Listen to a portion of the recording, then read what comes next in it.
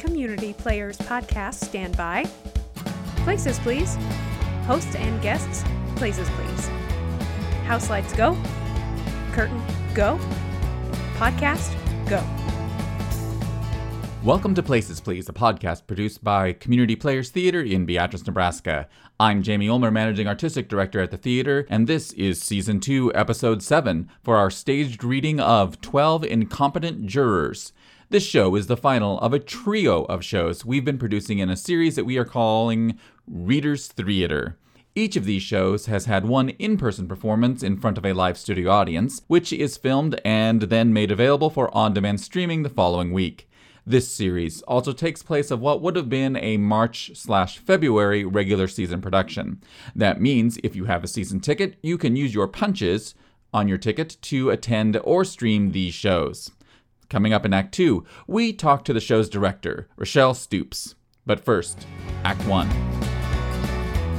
12 Incompetent Jurors is a farce written by Ian McWethy. The show is a parody of the film and stage adaptation of 12 Angry Men. In the show, a man is accused of abducting half a dozen cats.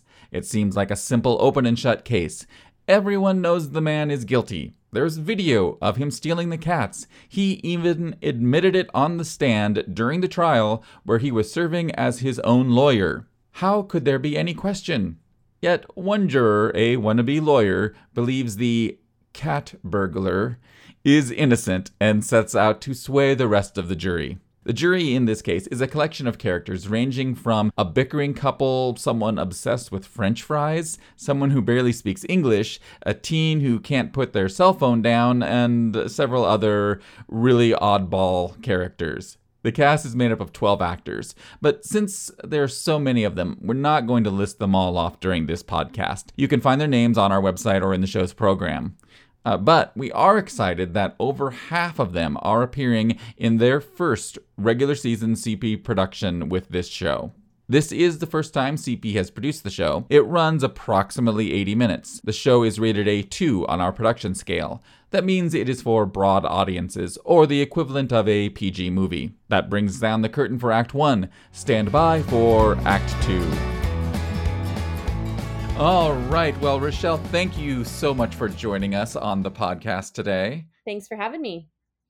Yeah, so what can audiences expect when they come to see or they stream this show with a crazy title of 12 Incompetent Jurors?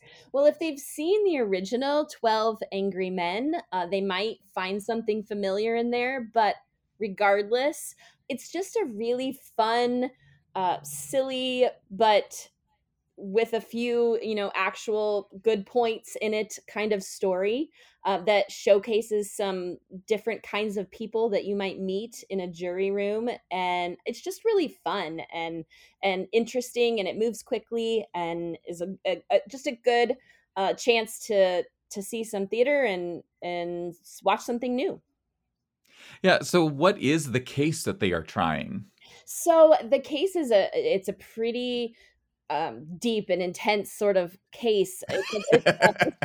This man is accused of kidnapping some cats, which apparently requires a jury trial in this universe. Yeah. Well, he's a literal cat burglar. Yes, he is. He is. And despite the evidence against him, our jurors really want to do their job well and thoroughly, and so they have some really interesting conversations about what might have happened the day of the crime. Yeah, and the hijinks ensue from there, right? Right. Yep. So talk about a little bit about directing this show. How is directing a staged reading different from directing a regular show? Aside from the fact that you only have like 4 rehearsals to do everything. That's a whole nother story. Yes. Yeah. There are pros and cons to both, really. The nice thing about a stage reading is that you don't spend a lot of time worrying about memorization. So you're not taking line notes. You're not stopping because someone needs to grab a script. The actors have the script in front of them the whole time. And so you really can focus on the characters and the line readings and the timing without worrying about giving your actors time to search for a line. The other side of that is that, especially when you're doing some staging, which we are, you have to treat those scripts as a piece of the costume, a piece of the character, because they're going to have those scripts with them the whole time. And so making them part of the story so that they're not awkward or inconvenient is something you don't have to worry about in a regular show. That's really interesting to hear you describe the script in a staged reading as part of the costume. Mm-hmm. I had not ever thought of it in that regard, but it really is. Mm-hmm. Yeah, because they're regardless of how well they know the script, and hopefully they know it well enough that they're not don't have their face in it the whole time, but they still have to hold on to that, and they still are going to be checking every once in a while, and so you don't want to set it down and move away from it. That needs to be part of their character. Hmm. So let's find out a little bit more about you. This is your first time directing here for CP. Mm-hmm. So I'm sure our audiences would just love to know a little bit more about you. Who is Rochelle? What makes her tick? Well, let me tell you something. How many cats has she stolen? Very few, surprisingly. So actually, I've been doing this a really long time. My first community theater show was in 1986 in the western wilds of South Dakota, and I got to play a princess in The King and I in the community theater play, the town that we lived in at the time, and I was hooked after that. So my parents say that even before that, I was making things up and forcing my younger brothers into little plays about holidays and things that I made up. But so I, stayed active every time we moved. My family moved a lot. My dad's a pastor, so we switched towns and schools and churches several times during my childhood. And then in high school, I was a full-on theater geek and did competition and was in every show and those kinds of things. And then I went to college and majored in theater, thinking, I'll just go and get discovered somewhere. But instead, I met a vocal performance major so we were really just on the right track. Yeah. And we got married. Super employable, Yeah, right. both of you. Be really successful or really not successful. So we got married and started having babies, and I was a stay-at-home mom for 13, 14 years. And I did some stuff on the side. We lived in Kansas City for a while, and I worked for a company that did what's the word I'm thinking of? Melodramas for like businesses and things like that. And so I would get sent a script and I'd have a month to memorize it. And then I'd get flown somewhere and meet the other actor and do the show and then go home. It was interesting theater for sure. That sounds interesting. Yeah, lots of fun with that. And I did some just local commercials and some voiceovers and things like that every once in a while. And then we moved to Lincoln in 2000, and I did my first show at the Playhouse here in 2001. So, 20 years ago, when my babies were just little, and been doing it off and on ever since. So I've gotten to do things with Angels Theater Company. I directed some things for Haymarket Theater when they were still going. And I was part of the original 4 people who started the stage theater in Hickman, but I've never gotten to Beatrice. So then I went back to school to be a teacher. So I'm actually, I'm an English teacher at Bryan Focus Program in Lincoln, which is the alternative high school. And I started a theater class there my first year. So every spring, typically we put on a 1-act show and I get to direct that, which is, has gotten easier over the years, but was a little nutso with no resources at all my first year.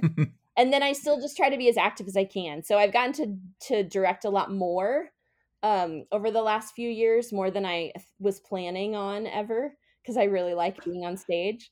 I really like doing the directing stuff too. I'm getting more comfortable with it as I go and finding more really my way of doing that. It's kind of another way of teaching, I think. And I kind of feel that way about teaching too, that it's a performance for me. So it's 7 hours of improv every day as true of my students. And I try to act like I really know what I'm talking about, but sometimes, you're just playing to the crowd. So, I love it. It's kind of the me thing that I get to do.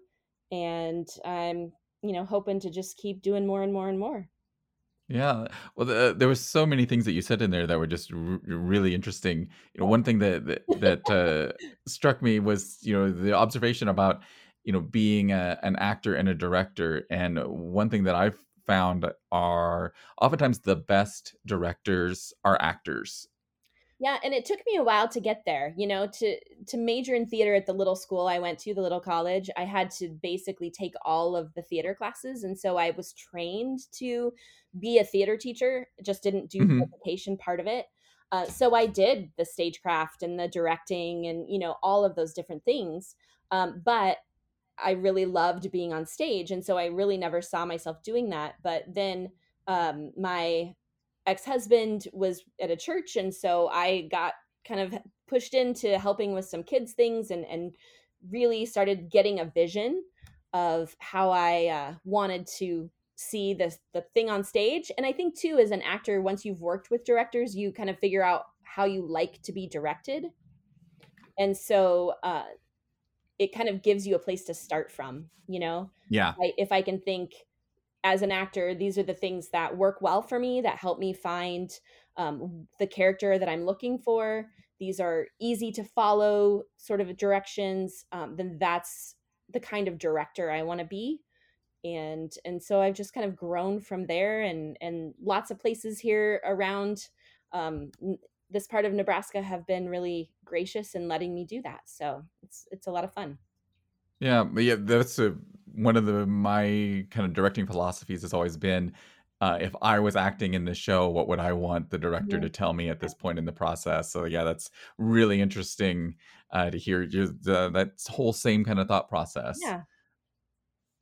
So and then you've got a busy week too. We were talking before we started recording here. Not only is this going on, but you're working on your defense of your dissertation, right? Right. Yeah. So I've been going to school at Doane for my EDD, which is the Doctorate of Education, since 2018.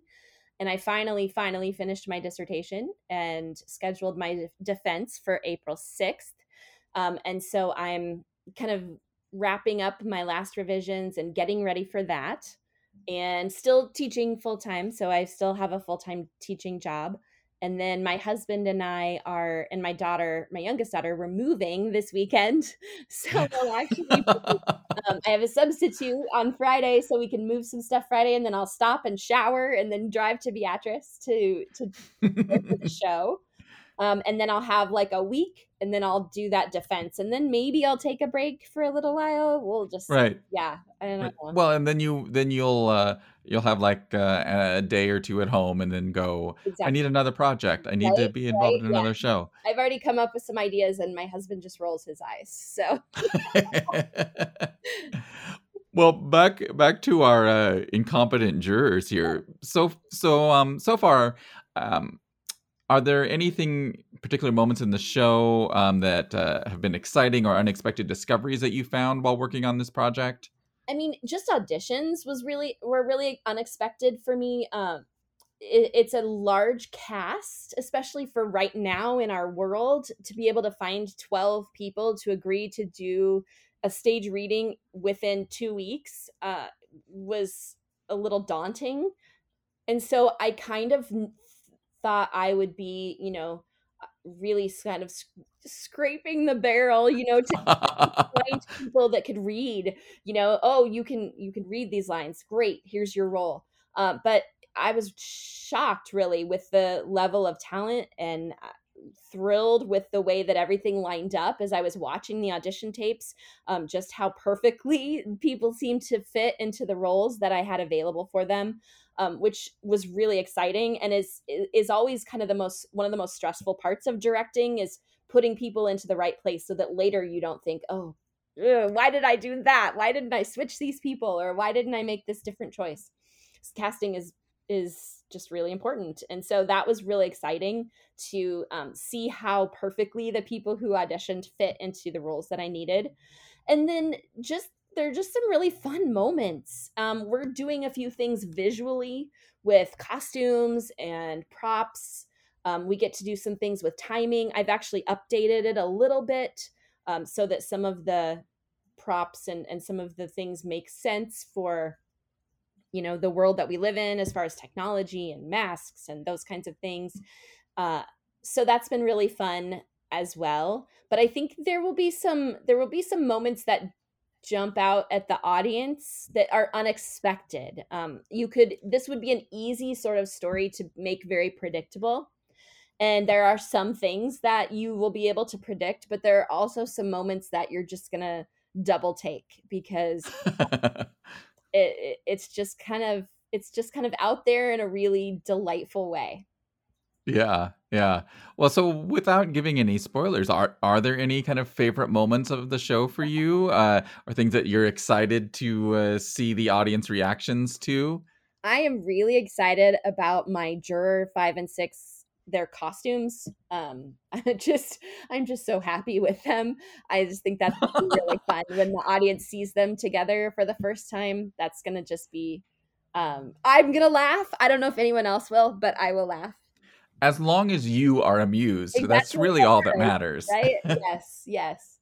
And then again, just I think because we don't, like I said, because we don't have to focus quite so much on the physicality and on the memorizing of lines, we really can look at emphasis, which would be very hard to do in 4 rehearsals if we were trying to get book. But because we aren't doing that, we can look at how we emphasize things, how we use timing, and some of the choices that we're making are just surprisingly funny. So yeah, it's a really simple story. There's some really silly moments, but at the same time, it's just it'll just make you happy. It's just there's some sweetness and just some really funny things in there. That is one of the really fun things about this script, and one of the reasons that we were drawn to it to include in this series is the fact that it's just absolutely ridiculously funny. Yeah. There's it's not trying to say anything too deep here. That's it's there to make you laugh. That's right. Or even to stick too closely to realism. I mean, there's just the coincidences and the statements that are made by some of the jurors are just so out there, but they're just so funny. And I feel like this is a good time for this. I think we all just need to laugh at something crazy right now. And this is a good chance to do that. Yeah, absolutely. Well, as we wrap things up here, Rochelle, is there anything else that you would like to add before we wrap it up? I just hope lots of people can take advantage of kind of getting back to theater. I've been just so thankful and impressed with how the arts community as a whole has handled this whole situation, being so careful and respectful of the safety of our actors and our production people and our audience. We just really haven't seen any of the negative things, from the arts community that we've seen in some other communities. And so I think we can be really thankful for that. And at the same time, ready to very carefully get back into it. So, whether you decide to see it in person or online, hopefully you can appreciate the time that we've spent trying to make something fun and lighthearted and just sort of joyful for you. Excellent. Well, Rochelle, thank you so much for joining us today, and looking forward to seeing the show this weekend. It's going to be a good one. Thank you so much, Jamie. It's The Curtain Call. This podcast is a production of Community Players Theater in downtown Beatrice, Nebraska. Our production of 12 Incompetent Jurors will have just one in-person performance on Friday, March 26th, with limited in-person seating. The show will be available for on-demand streaming April 2nd through the 4th. Tickets for either the live performance or streaming are available through the box office or on our website. This is the final show of our Readers Theater series. Up next on our stage is the spring acting up production of Once Upon a Pine, The Adventures of Pinocchio, running April 9th through the 11th. Be watching our website and social media pages for more information about our final regular season production. Also, keep an eye out for information about the special documentary theater production that we are working on, which will be used in a network TV series. I'm Jamie Ulmer. This has been Places Please, and we'll see you at the theater. Curtain in. House lights up. Thank you, podcast. Make sure to reset your props and hang up your costumes.